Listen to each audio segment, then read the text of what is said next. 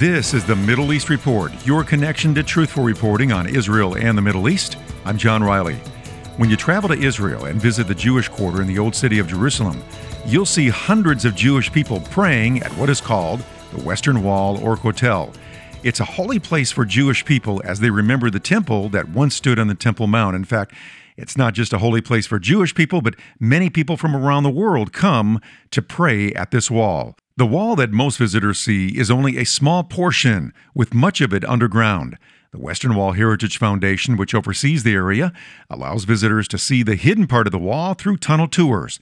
Joe Friedman is a tour guide with the Western Wall Heritage Foundation, and he takes us on an audio-guided tour. We have two basic tours. The one that I'm going to talk about only is the tour that goes the length of the Western Wall. And after going through and after a historical overview using the computer models and so on, we start to walk. And we walk along a tunnel that half of which was only in empty areas underneath the Muslim quarter. Okay? In other words, we weren't disturbing anybody's property or whatever. We were just cleaning out those areas that butted up against the Western Wall. Explorers in the 19th century saw some of these areas. So all we were doing was to clean it out. Then you walk along, and at a certain point, you're going to pass something which is very special. And that special point, it's just a small piece of the wall.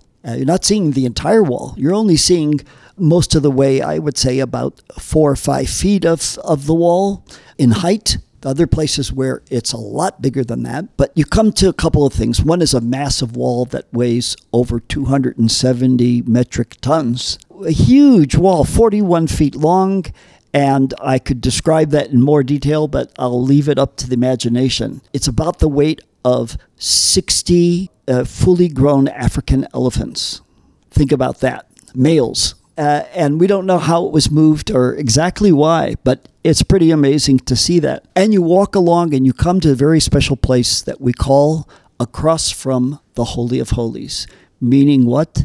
In this very small area that's maybe 5 feet by 4 feet, something like that, if you were Wonder Woman or Superman and could go through stone about 90 yards and go straight up, you would be under the Holy of Holies. And it's a very special place just to walk by and imagine what would be there. Following that is the dugout part of the tunnel, which kind of looks like a mine because we're going under people's homes and they had to reinforce it to make sure there would be no disruption of their lives and their homes. And that goes on to just about the northwestern corner of the Temple Mount wall, the wall around the Temple Mount.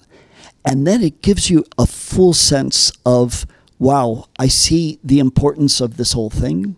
And I have to tell you what my most exciting thing is. Pavement stones. There's a certain point close to the end of the tour where you're standing on the very stones of the street that went along the Western Wall where all the pilgrims and tourists of 2,000 years ago would walk up and down those pavement stones.